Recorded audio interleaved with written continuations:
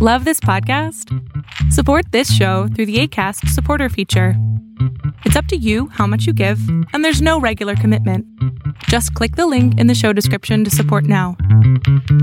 Hello, everybody. It's Katie, and I just wanted to say quickly before we get into the episode, thank you guys so much for tuning in every week and listening to Michaela and I talk about movies and television. We really appreciate each and every one of you. If you enjoy Popcorn Chats and this podcast and the content that Michaela and I work really hard each week to make, please consider showing your appreciation by following us on our Instagrams. If you're listening to us on Spotify, please go to our show page and hit the green follow button. That way you can get notified when we post new episodes every week. And if you're listening on Apple Podcasts, be sure to leave us a 5-star rating and a review, comment on the episodes, and let us know what you think about what we're saying. We also post our episodes on YouTube every single week. So if you're more of a visual person, you can watch us chit chat instead of listening to us. Please subscribe to our YouTube channel while you're there because we're so close to being monetized.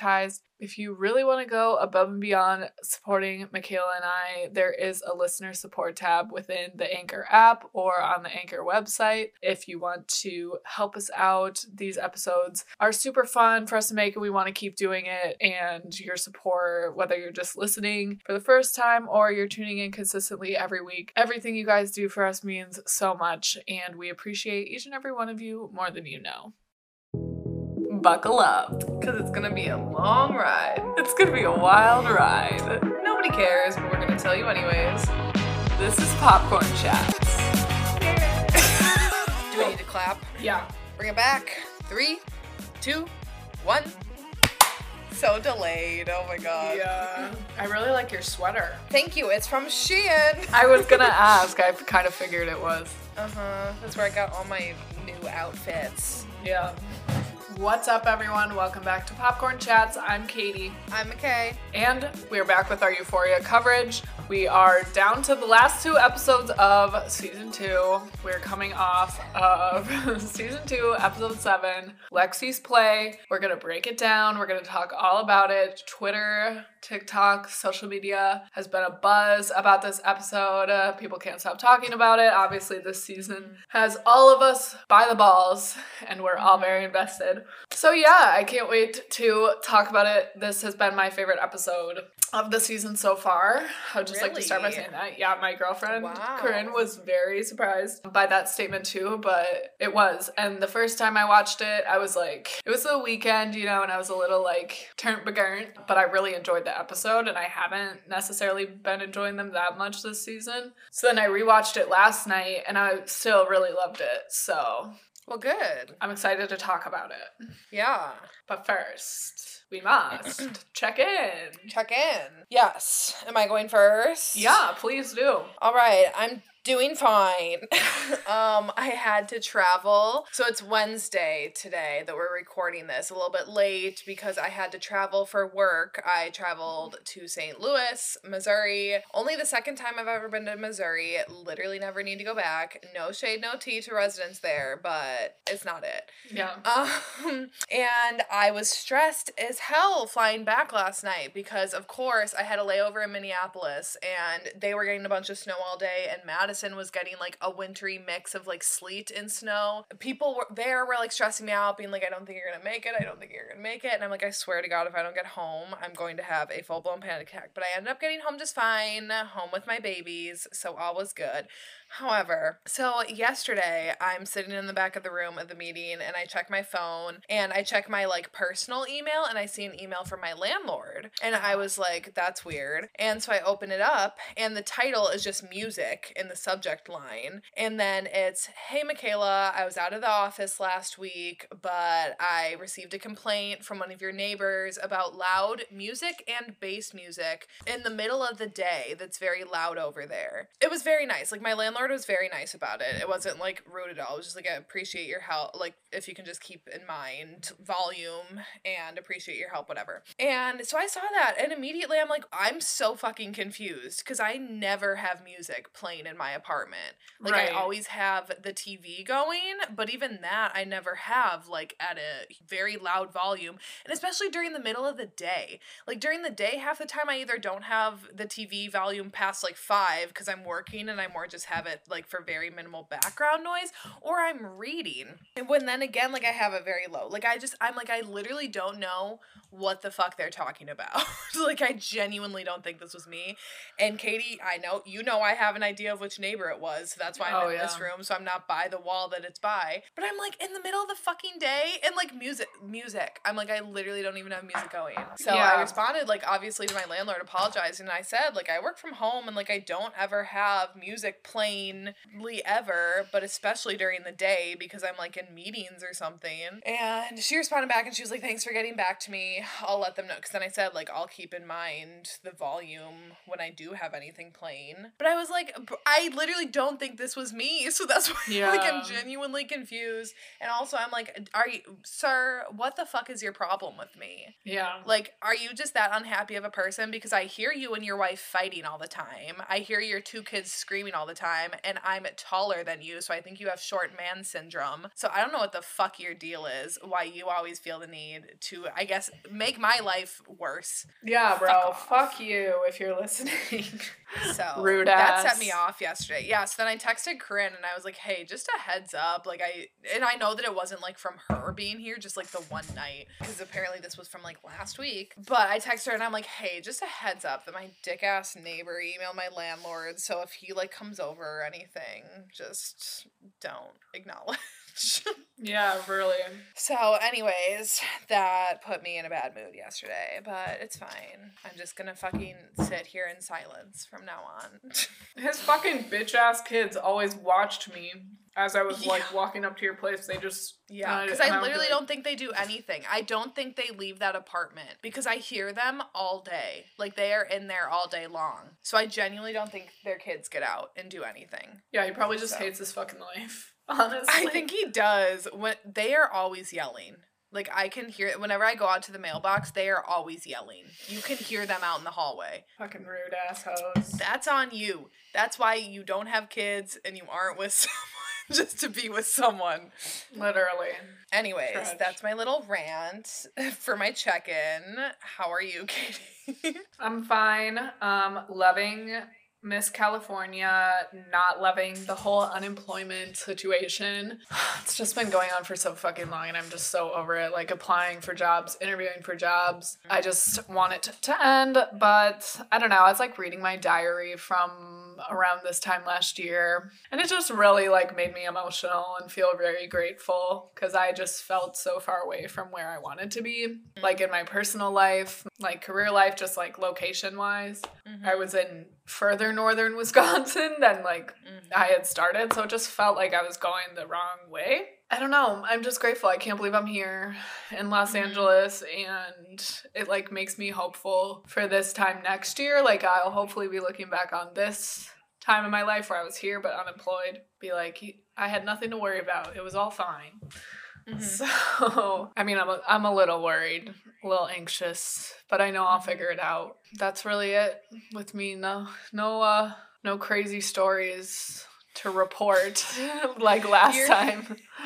Your video of the packing peanuts had me dying at the airport when you said that, because it's just like, of course that would happen to you.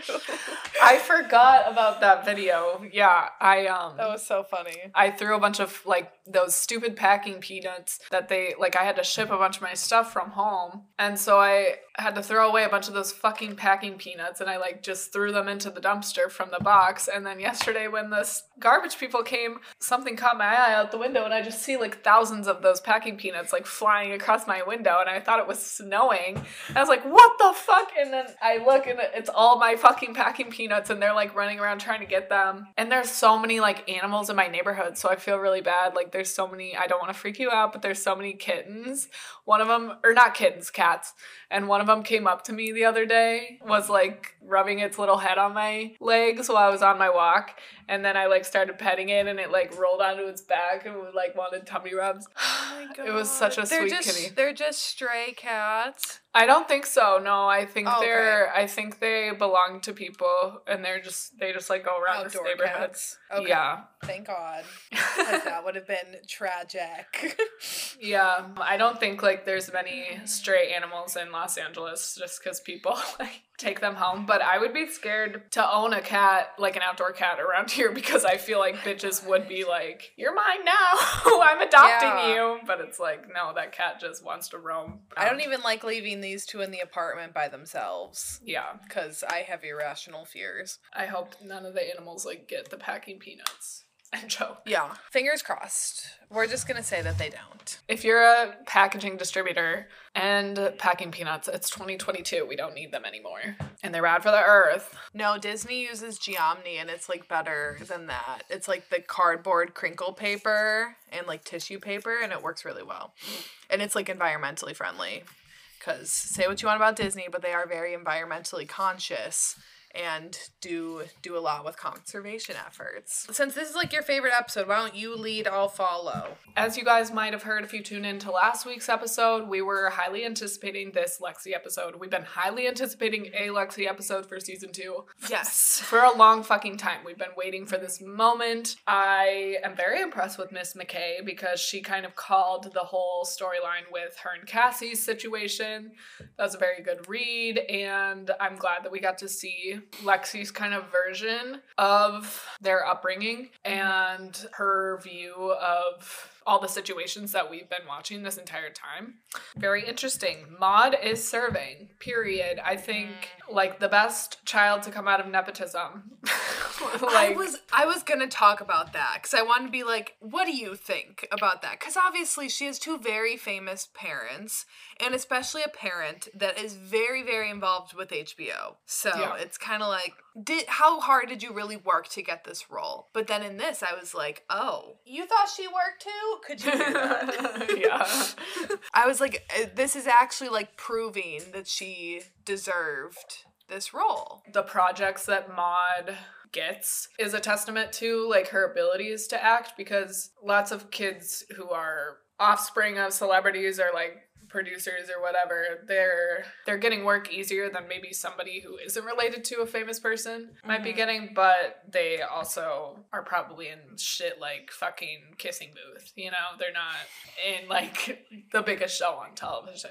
She's serving, period, and I loved her performance in this. I love the character of Lexi. I'm glad that Sam didn't fucking fuck her up. He's like, what, 2 for how many women are there in this show? 2 for... I'd say like Jules, Maddie, Cassie, Kat. Like, in my opinion, he's fucked all of those characters up. So. I would agree. I'd say the only 2 that he hasn't so far are Rue and Lexi. And Gia, but like we haven't had enough on Gia. I think it's more just like an injustice still for Gia that she hasn't had her moment to shine. So now I'm hoping for season 3 for her, since we kind of got like Lexi and Fez focused on in this season that we really wanted to. Now I'm really hopeful that season 3 will bring us the Gia content that we want. I was just going to say that especially if Rue, depending on what season 3 brings, if she's on a bit of a better path, maybe then it's time for Gia to go down like a darker route. Yeah, and they definitely set up all that pressure that is being put on Gia,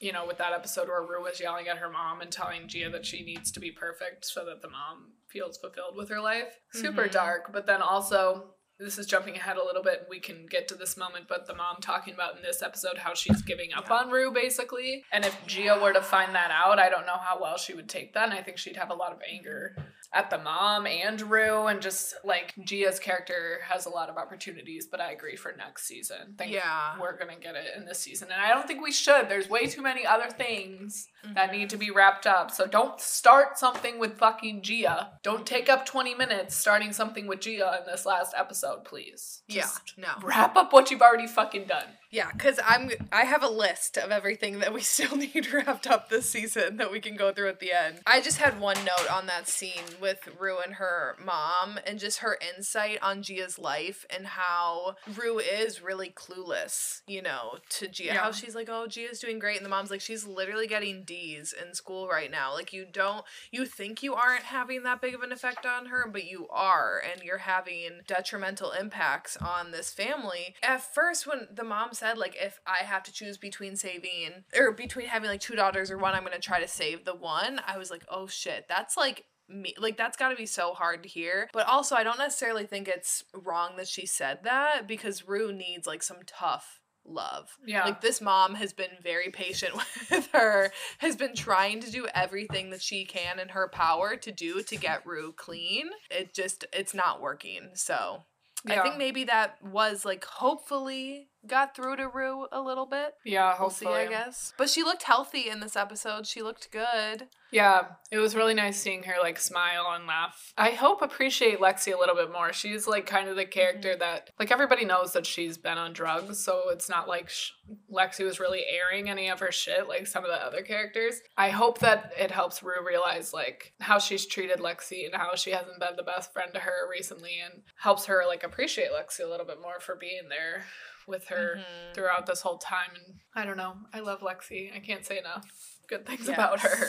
Yes. And you know who else I love in this episode? Well, I get there's 3 other people that I love in this episode, but one is the stage manager. I don't have any other notes except I just love her. I love her voice. And I think she's a very opposite presence to Lexi, who is like a bit domineering, I guess, as a director. And then the stage manager is just so like calm and serene. I don't know. Yeah. I like that difference. But she's still like authoritative and like, get the fucking letters out already. Like, she says it in such a voice that it's like you don't really realize what she's saying, because like the tone sounds nice. Yeah, and I love the moment when she's like, Jared, you better do a good job with the lighting cue. We will replace you. Like, if you fuck up again, we will replace you. And then Lexi being like, anybody, literally anybody, a blind 3-year-old could do this better than you. 2 very different deliveries. I love it. I love the overture. I love the theater. Michaela doesn't necessarily like the theater as much as I do, so I loved the whole like setup of this episode and how like everything seemed very theatrical, and the theater music kind of like carried over into the moments where we were being shown reality. However, I think the overture at the beginning is beautiful, but the audacity of having that long ass shot of the fucking flowers when you have so much to wrap up, just rude. I think it's what put me off to this episode from the very beginning, was that opening shot. I was like, get on with it. Yeah. Because again, like you said, I don't care about the theater. So I was like, you already did the effect. Let's keep it rolling. I like how Lexi's character always being a watcher has manifested itself into this play that is a retelling of everything we've already seen, but it's helping the characters like confront their actions. And Sam Levinson did say like they're all thinking one thing, acting a different way, or saying something else, and Lexi has kind of seen right through all of that and now is showing them, kind of like having them confront themselves and their actions. It establishes the play and her stories as truthful, because Lexi is always kind of in the background somehow, and I trust her as a narrator more than Rue, to be honest. Where it gets a little hazy is the information that she's learned from Rue that has made it into the play. This is just a small moment, but we got more parts from Rue's dad's funeral and how Rue was doing drugs, and I really love Lexi's mom doing the dishes for Rue's mom and like supporting her. I love the moms. It was such a tender moment. Yes. And Lexi's mom in this episode shined. Yeah. She did. She is having her fucking moment in these past. Both of the moms have been this season. Yeah. Like, Rue's mom has had so many great moments, but really, Lexi, just out of the park. I loved every time we cut to her in the audience making some sort of comment or cheering. Yes. She was so cute, and I love to see her so supportive of Lexi. I do think, like, she's a genuinely good mom. Like, even though we know that she's an alcoholic, like has struggled with alcohol dependency maybe, like I don't know if she is like a full-blown alcoholic, but we've often seen her drinking, seen her have some struggles with her husband, but I do think that she genuinely like loves her daughters. Me and too. Cares for them. Oh, did you just see that lead? Yeah. I enjoyed the transition when it was that flashback again to Rue's dad's funeral, but this time it's from Lexi's point of view, and she's kind of like going around and listening to all these conversations, which again really establishes her as that like watcher and observer. I want to know, like, how did you feel when it was the 3 different actresses outside of Rue's room, like the ones who played Kat, Maddie, and Cassie? Like, how did you feel about that? Because it was like the moms, and then like those were the real moms, but then it changed to those 3 actresses. So like, what was your thought process behind that? And then she tells them to stop gossiping, right? Yeah, but it's like not actually Kat, Cassie, and Maddie. It's the actresses playing them. Like, it's their villains or whatever? It's their doppelgangers, their stunt doubles? Yeah. Okay. Honestly, I didn't pick up on that. So I might have been typing something, or I just wasn't paying close enough attention. I thought it was a smoothish transition from, like, reality to then the play. I didn't like the transitions in this episode, actually. Just, like, as a whole. I don't know. The one was good with we see what happens after the Cassie and Nate reveal, which, like, we'll talk about that in a little bit. That transition I thought was cool. But overall, I didn't like it. I found it a little confusing at times. And I think, too, because I don't like theater already, I was just like, I'm not clicking with this style of storytelling right now. And so I think that just kind of put me off of it in general, that then I wasn't finding myself, like, trying to even enjoy them. It was more just like, can we get on with this a little bit? Which is why I'm kind of nervous for the finale, because it sounds like it's going to still be the play format, which it just, I know obviously it worked for you, but it didn't work for me. Yeah, I'm hoping it's not entirely the play format, because we pretty much are caught up to real time with everything. And it looks like Maddie and Cassie are going to get into a little tussle. I hope so. I hope Maddie comes out on top. Get her revenge. I don't know how anyone can have seen Maddie's pain. Like, especially... Okay, sorry. That's jumping ahead. No. We haven't even gotten to Fez's conversation yet. Okay. Yeah, we'll get to that, I guess. The Maddie and Cassie stuff. Can we talk about Fez and Lexi's conversation on the phone? Yeah. Because I do agree with Fez with what he thinks about Lexi making a play about all of the people in their lives, especially for everyone in high school, for their peers.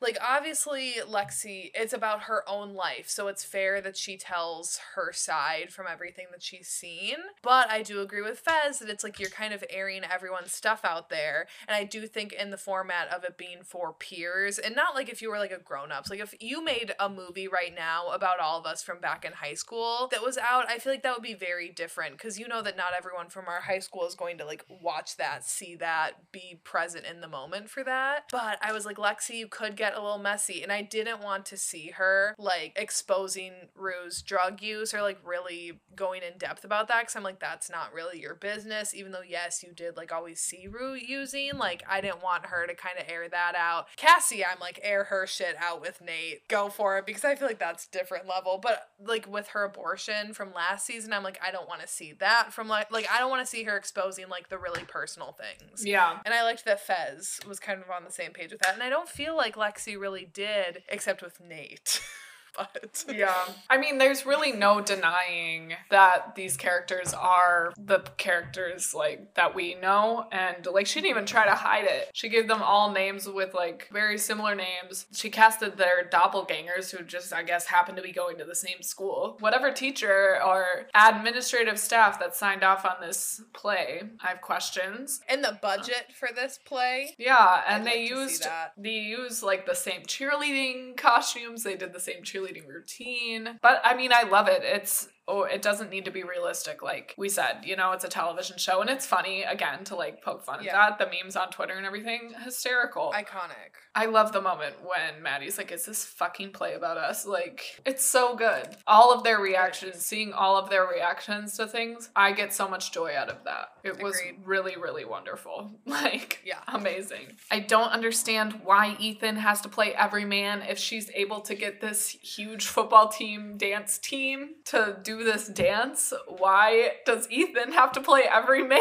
in the show? Ethan is the shining star of this fucking episode, in my opinion. I loved him. And I want to bring it back to earlier on in the season, Katie, when we played a game of Smash or Pass, and I said pass to Ethan. Ethan is a hard smash after this episode. I'm like, if I was Kat sitting in the audience, I would feel like a fucking fool. Because he was just so into it, so committed. He was so funny. I loved him in this episode. So secure in his masculinity. All those men up there grinding on each other. You better work, babe. Loved it. That is so hot to me. Nate saying that it was homophobic, get out, bye, have a good day. We can get to it when we talk about it, but like, yes, Ethan, I am glad that he was in this season, a part of the season. Any bad thing I've said about him, I do revoke. I still don't know if I would smash per se. It depends. I think exactly what you said about him, like, owning his masculinity and, like, being so comfortable and having such that range, that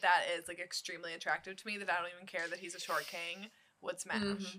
That no one can pull off the Maddie look, honestly, except for Maddie. So Cassie walking in. Sydney Sweeney is fucking gorgeous. This is nothing against her whatsoever. She is literally one of, like, the prettiest people I feel like there is. She does not look good with that style that Maddie has. Like, Maddie just owns that style. So to see her walking in with Nate with the straight hair, middle part, sharp eyeliner, or like sharp winged eyeshadow, colorful jewels, it's just not her. I mean, it's very clear, like, it's not supposed to be her. You know, she's trying to be what Nate wants her to be, so she's trying to emulate Maddie. Mm-hmm. But I hate everything that is going on with Cassie right now.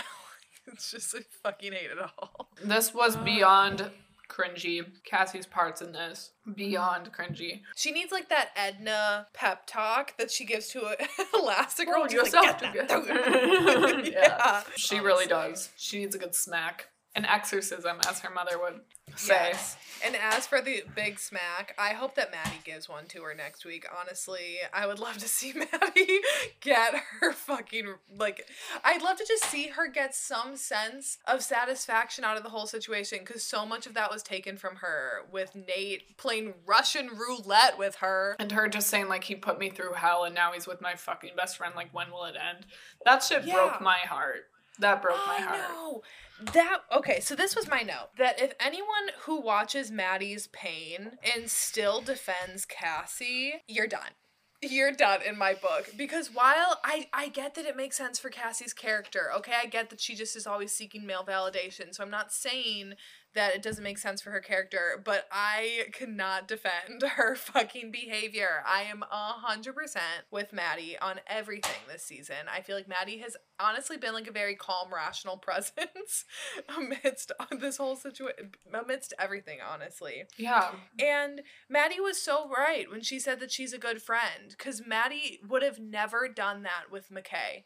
Never would have crossed that line. I just hate seeing this, like, friendship, this, like, soulmate friendship just completely shatter this season. I hope in season 3 that this kind of gives way into them, like, reconciling and having a very satisfying, like, coming back together moment. Because we've seen that in other shows, maybe not to this extreme, but, like, Brooke and Peyton comes to mind for me, where it's very satisfying when they fight and then come back together. Blair and Serena. The classic brunette, blonde, butting heads, fighting over men. The blonde always seems to win out. Don't really know what the fuck is up with that. Kind of fucking rude, but whatever. You know what I just realized, though? I'm always, and I don't even think it's just, like, brunette solidarity, but the brunette is I'm always on that side. I was always on Brooke's side. I was always on Blair's side. And I am always on Maddie's side. Same. Yeah. It is brunette solidarity. I think that's what it is. And also just the fact that they're right. Yeah, they are superior. They are better. They are superior. I don't know where I was going with that, but I do love Faye helping Fez get ready. That was cute. But also sus. Don't fuck with my boys, period. You better use those big ass lips to let them know something's going on.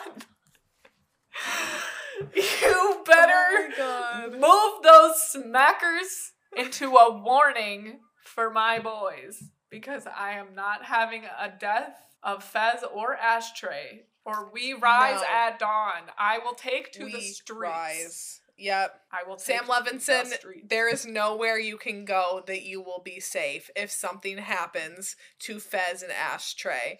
Because out of all of the people on this show, for them being drug dealers, they are two of the purest characters that there is. And having his, like, shirt steamed, like, you could just tell the extra mile that he was going to. And then when Fez is standing in front of the fucking mirror and he sniffs the flowers, I can't. He is so fucking pure.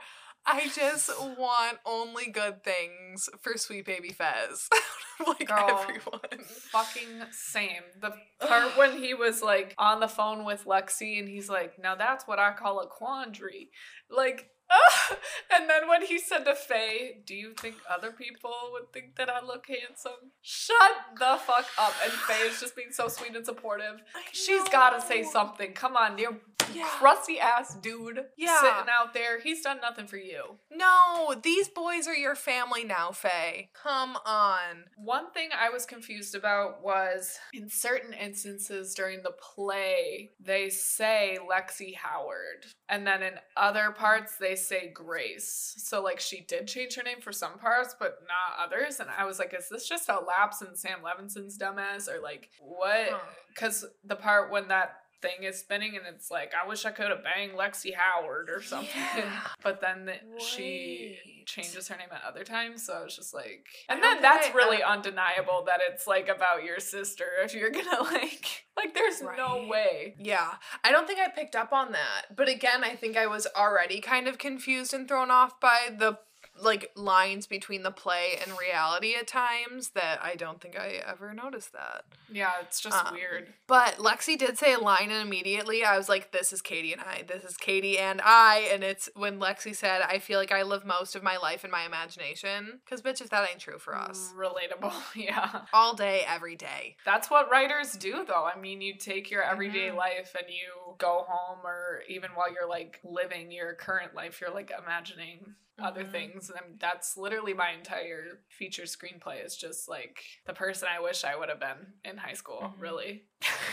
It's just like, it's entertainment, and then it's also like unescapable once you get something in your head. You know how people are like, oh, characters just like pop into your head, or like they just start speaking, and that's like so fucking true, and then once they do, they don't shut up.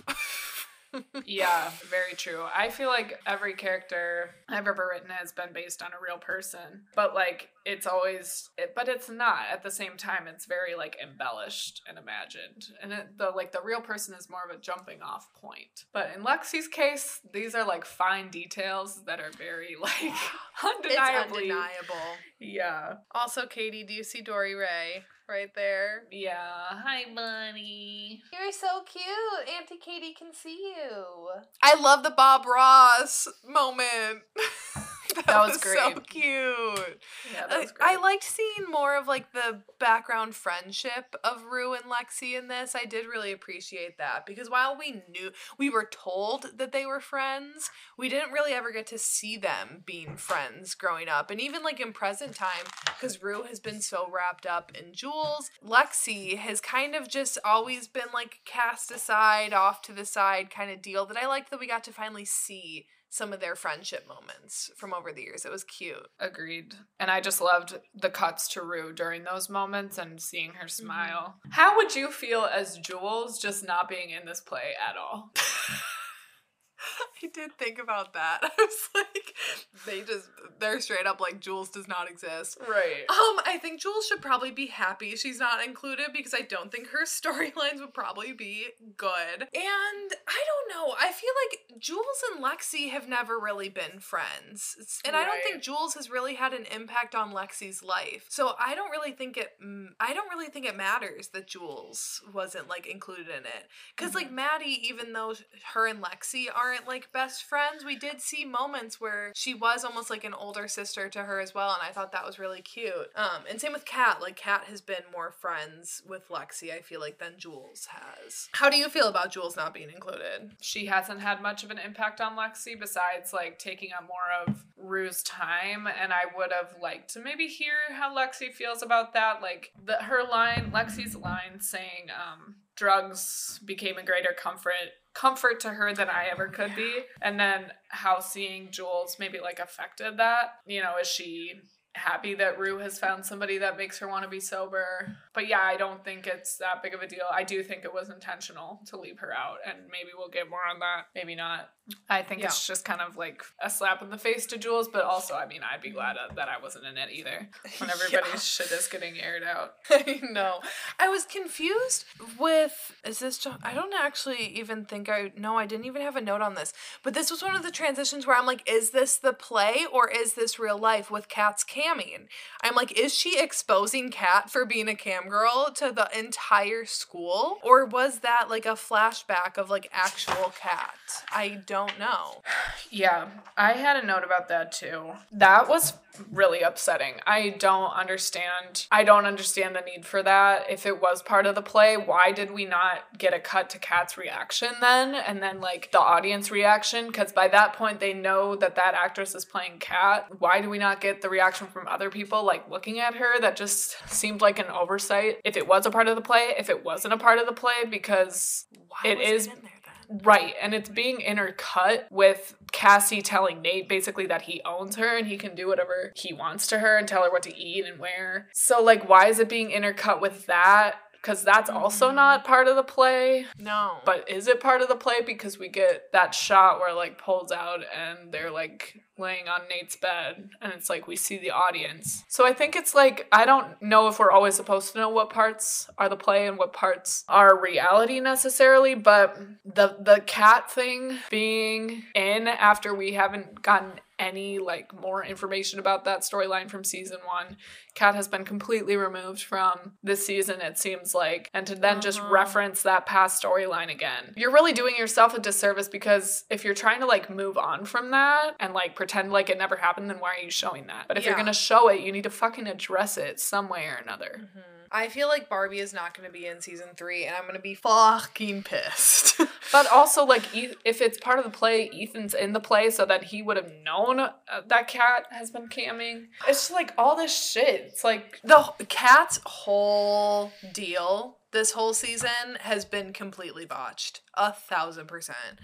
Sam Levinson, I will never forgive you for destroying, like, a great, great character. Yeah, absolutely. And so much potential. Moving into the transition where we had that kind of, like, flashback moment to Marta and Hallie, where Hallie, like, invites Marta to stay in bed with her, and then we get the transition to see what happened after the bombshell dropped in episode 5, which thank God we got that moment. I wasn't sure we were going to get that. That's why I was so furious after episode 5 and episode 6. Just it seemed like Maddie's voice was really stifled, and we needed that moment to see her reaction to what Cassie did and what she said to Cassie. So I'm really pleased that we were able to see that. Yes, Alexa Demi did such a good job in that scene. And once again, I'm just like, Cassie, your bitch ass doesn't even, like, feel bad. Like, you don't even care about Maddie in the slightest. Your only concern is about Nate, when Maddie is, like, genuinely mourning this betrayal. And, like, we see that on her face. Oh, my God. I'm glad that we got that, too. I'm glad that we got that scene. Ugh. And she was a coward, and I'm glad that she got called out for it. I think the only time we really get to see any remorse is when when Cassie has to confront, like, her own actions by watching them play out again. But she's not even, I guess, Lexi isn't including that part in the play. Like, the whole cheating situation is more just the tender moments between her and Maddie that she's rewatching. And that moment that she goes into the bathroom and is, like, crying, but then, like, smiling. Emmy potential. That was so good. I would love to see Sydney Sweeney and Jacob Elordi star in, like, a psycho thriller. Ooh, potential. I think they would both do very well. I'd be interested to see them outside of these roles acting together, because I've said before that I feel like they aren't their best selves when they're in a scene together, and I still agree with that I would like to see them maybe in different characters playing together, see if it works better. Yeah, for sure.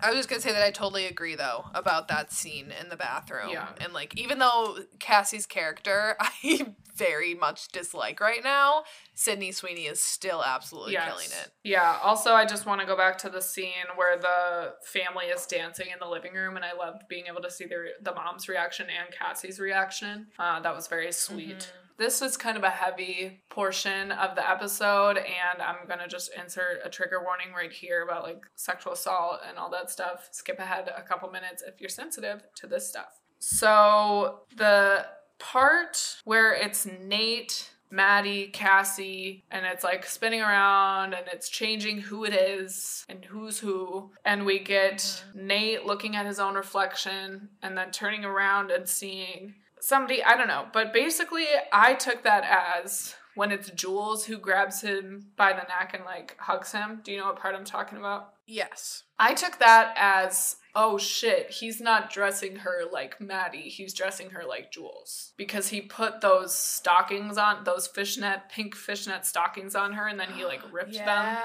from behind. And then it was right after that we saw that it's Jules who comes up and hugs him from behind. And Jules doesn't look like that anymore. No. So he's like dressing her like Jules circa season 1. In that scene, yeah. So for me, that was kind of like an oh shit moment. I just have a hard time believing that he, like, genuinely loves Jules after all the shit that he did to her. I don't know. I feel like any of his intentions, like, any of his feelings towards other characters, I have a hard time believing because it's just, like, is this all a game? Like, unless it's from his direct perspective. And even then, I don't know how to read Nate anymore because I feel like he has gotten even worse this season in terms of, like, unpredictability and manipulation. That, like, I genuinely thought that he loved Maddie. Because from the first season, like, I genuinely thought that he did. And then after the shit that he's pulled, it's like, I don't think that he ever did. So then I don't know what to believe. I'm wondering if Nate got molested by Cal as a child. Because here's my basis for this. So we have that moment when Nate is, like, pinning all these girls down on the bed, and it's kind of like a recreation of the tape between Cal and Jules. Mm-hmm. And then when we cut back, it's Nate on the bed looking terrified and Cal leaning on top of him, which was a very disturbing part, and I didn't like it. But it was a nightmare. Here's where I wonder. I feel like that actually happened to Nate when he was a kid, and we're obviously not going to have molestation scene. I think that would probably cross the line even for Euphoria. I would fucking hope so. And I don't necessarily think as an audience member I need like full confirmation that this happened or not. I also have issues like that just kind of ruins Cal's character in the episode that was dedicated to him and his sexuality. Like that just kind of is a waste of an episode then because he's a monster. Yeah, because then it's like nothing for him is redeemable. In the episode last week when Nate and his mom are talking and she says, "You stopped kissing your dad. I noticed a dark cloud come over you when you were 8 or 9. Nate didn't find the tapes until he was 11. So this whole time we're assuming that Nate is fucked up because his like introduction to sex was watching his dad have an affair basically with men, young men. Yeah. That's enough to fuck somebody up, but Nate is like mega fucked up. Like he's holding a gun to his head and pressing his forehead up against his ex-girlfriend's face. Another thing was when in the first season, when Cal was on top of him and like pushing him down. Oh, and he had Nate's that reaction to that. That was like the only time that he's ever had like a very visceral reaction to anything. Because normally he has that kind of like calm, cool, cold rage. Where that was like explosive tantrum kind of reaction. And he hates his dad. Like he hates his dad so much. I'm kind of feeling like he might have been molested by his dad. Yeah. Can you get out of the way for this serious conversation? Yeah, Dorian, come on. No one wants to chew your butt right now. Come here. I think he's just attention deprived. I did think that scene was weird.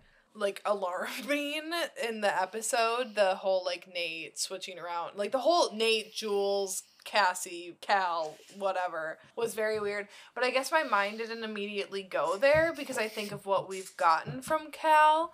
But now, as soon as you said that, then I immediately then went back to that conversation that Nate had with his mom and was thinking, like, about the same exact lines there. I don't know. There's got to be more to Nate and Cal's relationship than what we've seen. There has to be more stuff that has gone down. But whether it's that, like, I don't know. I don't think then that they would have done that whole episode for him. Yeah. If that was the case. But I also see how that would make sense. Like, it makes complete sense. I think everything makes sense about that except for the fact that we had an entire episode dedicated to Cal. I'm wondering, do you think maybe his and Cal's beef has something to do with the third son? And that we haven't explored that yet? Yeah, possibly. Yeah, I don't know what to think about that. Because on one hand it makes sense and on another hand it doesn't. I only have two one-off notes before we get into the big finale. Which is one, I'm just glad that Jules destroyed that disc and therefore that storyline is done because it already flopped. That I'm glad it's just over with. Any comment? Same. Okay. No, agreed. On the same page. And lastly, Rue's facial expressions throughout the play. Like you said, like, it was nice to see her smiling, but then it was also nice to see her being like, when other people are getting, like, called out and things. Excuse me. That even though Rue was not a huge part of this episode, what we did get of her, I really enjoyed. I loved the part when, like, they give the boys the standing ovation and Rue's just like following the crowd. Zendaya 100%. Is perfect. Serving, even though with no lines, she is still serving. I literally don't think that she can do wrong, like, ever. Mm-hmm. She's so good at everything in this show. And I love that we didn't get Elliot in this episode. He's unnecessary, and we didn't need him. Yeah, bye. Have a good one. I just have the number and then the outstanding items, but that we'll get to at the end of the episode here. But let's talk about the big number. Ethan, my fucking superstar. Yes, he brought his all. The moment where him and Lexi are like, it was so good. So we got a music number in the first season, which I wasn't expecting, and still this didn't top that. Like, Rue's number at the season finale for season 1. It can't be topped. But this was a musical number, but in, like, the best way that we needed in this season. It's so funny because, like, I've been talking to people about this scene, and I think it's a common sentiment, or, like, everybody kind of feels this way, but no one really talks about it and, like, sheds as big of a light on it as this play just did, that Lexi just, like, roasted the shit out of these dudes. But, like, football is very gay, and, like, male locker room period is just very gay, and, like, they're always slapping each other's butts, they're always pretending to grab each other's dicks. Like, you remember the guys in high school, like, everything, like, how fucking weird they were sending each other pictures of their dick, like, sending everybody pictures of their dick. I don't want to see your dick. No, literally no, and I'm straight and I don't even want to see that. Yeah, this is a huge deviation, but I watched a couple episodes of that Pamela Anderson and Tommy. I heard that his dick talks. Yes, there is so much dick, and it's like, I think we kind of backed ourselves into a corner with, I think we girl bossed too close to the sun, because we're all like, why do women's bodies get shown so much and men don't? Like, men's dicks are never on camera. But there's a reason. No one wants to see your dick. They're disgusting. No. Yeah, it's not cute. You can't run away from it in Pam and Tommy. It's everywhere. I heard about that scene. I haven't watched the show yet, but I heard about that scene where it, like, has a conversation. Yeah, it's not lovely. So yeah, anyways, back to this glorious performance. My jaw was on the floor from start to finish. Yes. The audience reactions, amazing. I loved watching people laugh at Nate. Even, like, before this, too, like, other scenes with Nate, or not Nate, but you know that it's implied that it's Nate. I loved seeing people laugh at him and him getting so uncomfortable. It, like, fueled something in my soul. I'm like, I love seeing this man be fucking embarrassed in front of everyone because he is garbage. It was kind of that moment we've been looking for, I feel like, where we're all like, you all know how shitty of a person this guy is. Why can't we all collectively acknowledge that? And Lexi's probably been thinking the same thing this entire fucking time as the watcher and observer that she is. So she's like, you know what? I'm gonna show this dude for what he really is. Like, I just don't think that Lexi knows the extent of Nate's sexuality situation. I don't think anybody really does besides Nate, and even he probably doesn't know. Did Lexi learn from Rue about the Jules situation? Does she know about the dicks on Nate's phone from Maddie Cassie or Kat? Or is she just like the rest of us who have always had our suspicions that football and the most homophobic guys are a little fruity and a little gay and a little obsessed with each other, and that's fine, but don't be hateful and mean and psychotic to other people. Yeah, it was an interesting conversation online. I feel like I didn't honestly even see a ton of tweets because then I was like so busy and off Twitter on Monday and on Tuesday. But I know I saw one originally who was like, because Nate was like, that was so homophobic, and like I was curious to see what people's reaction was to be about this, like Lexi calling this out. That have you seen anything, or like what's your perspective on that? I think the entire play is a satire, and it's making fun and exaggerating these characters, like having Cassie drop down in a like Galinda like fashion, yeah, bubble. But yeah, I didn't find it homophobic. I thought it was funny, and I don't know what would be homophobic about that. I think it's funny that he's like hiding behind that word, I guess, or like using that word in that context. I was like, is this gonna sound bad? But I'm like, I don't feel bad for him. Like, I don't care that this happened because he is such a like, he's done such horrible things to people that at this point I'm like, for one bad thing to happen to you in the scheme of everything that you have done to other people, I don't care.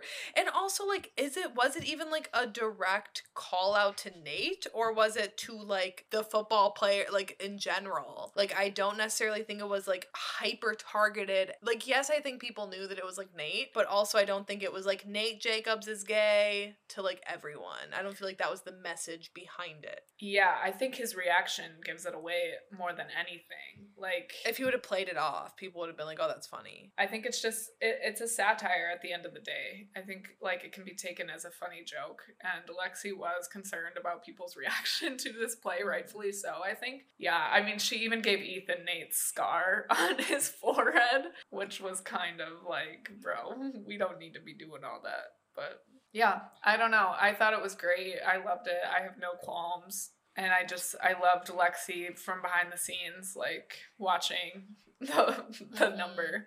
And I did see one tweet where someone was like, this is the second best use of the song, and then like compared it to the Shrek use of it. I'm like, that's so accurate though. I loved it. I thought it was a wow moment. You know, we talk about those moments in Euphoria, like Rue's freak out, and Rue banging on Fez's door in the first season, the musical number in the first. Now my mom is calling me! Oh my god. People, we're almost done. Just chill for a sec. There are those wow moments, and this was like a wow moment. Yeah. You know? So next week is the finale. We have a lot of outstanding items. The suitcase. We have like a drug dealer, like a very scary bad drug dealer that is supposed to be after Rue. Yes, where is Bird Lady? The third brother. What is the deal with that? Okay, this is more like, it's not an outstanding thing, but I'm like, let's not do this, and let's not blow over Maddie's trauma of being threatened with a gun. Like, are we just gonna pretend like that was just a regular Wednesday night and just keep on rolling? Yeah. No, we need something to come of that. McKay, where is he? Does he not know about Maddie and Cassie? Or about, once again, that would have been so much better. Does he not know about Cassie and Nate? Like, did Maddie not call him and be like, hey, do you know about that? Like, where the fuck is McKay? Lastly, if you think of anything else, please chime in after this. And lastly is Kat's camming. Kitty Cat are, once again, I don't think we're ever getting a resolution for that, because I think Sam Levinson just has a fucking vendetta against Barbie Ferreira, which, Team Barbie all the way. Yeah, I think anything that I missed. Not really. Those are the main things. I want to see a SmackDown with Cassie. I don't necessarily need any conclusion about Rue and Jules this season. I think it's fine if because they did address it, you know, that they haven't spoken since the bullshit intervention, as Rue put it. I don't care to know if her and Elliot are still fucking or anything of that nature. Really hope they don't spend any time on that whatsoever. In the finale, I want to ensure that Fez and Ashtray are okay. I want to see what people have to say to Lexi after this show is over. SmackDown, where'd Nate go? You know, what's he doing? Where's Cal? Is he gone for good? What's he doing? I'm interested to see the fallout of the play and if Cassie takes her and Nate's fighting, that anger, out on Lexi and saying, like, you're the cause of this and, like, you're the cause of my fight with my boyfriend. And Nate did say he's done, and so I do think that Lexi is going to hear from Cassie about her feelings. Direct your anger in the right direction, please, and thank you. You're tragic. You're fucking sad. It is. You are sad this season. You are honestly sad. Dude, can I just say though, Corinne and I have been sending each other videos of this back and forth, but there's like behind the scenes footage of Alexa Demi and Sydney Sweeney doing their cheer routine where they're like grinding up on each other. Oh my God. That moment in the play when they were like not kissing, but like it almost looked like they were going to, I was like, why are we not exploring them together? Yeah. A lot of stuff is very baity too, which is like, stop it. Oh, like with that whole scene? Yeah, and then like the Rue and Lexi situation too, but then for like Lexi to just be in love with Fez, which I love. I love that Lexi's with Fez, but I feel like we've been baited a little bit with Rue and Lexi. Yeah, because we've always thought, because from that scene, my takeaway was that like Lexi's definitely not gay, and from your takeaway from that scene, you thought that like Lexi was like bi or something. Yeah, I mean, after the first season, I thought that Lexi was into Rue. It's fine. Not really. I have high hopes. I hope it's a 2-hour long episode next week. I really don't understand how they're going to try to address everything in 1 hour, especially with Sam Levinson's dumbass tendency to spend time on really dumbass shit. And his decision making is quite simply horrible. I also heard that he shows up to set without a shot list, which is infuriating, I'm sure, as a crew and cast member. Yeah. So, like, the crew has been coming out and complaining and saying that they have been working, like, 17-hour days sometimes because this man won't come to set with a shot list. Oh, my God. So, like, I'm right here. I can run the show. I volunteer.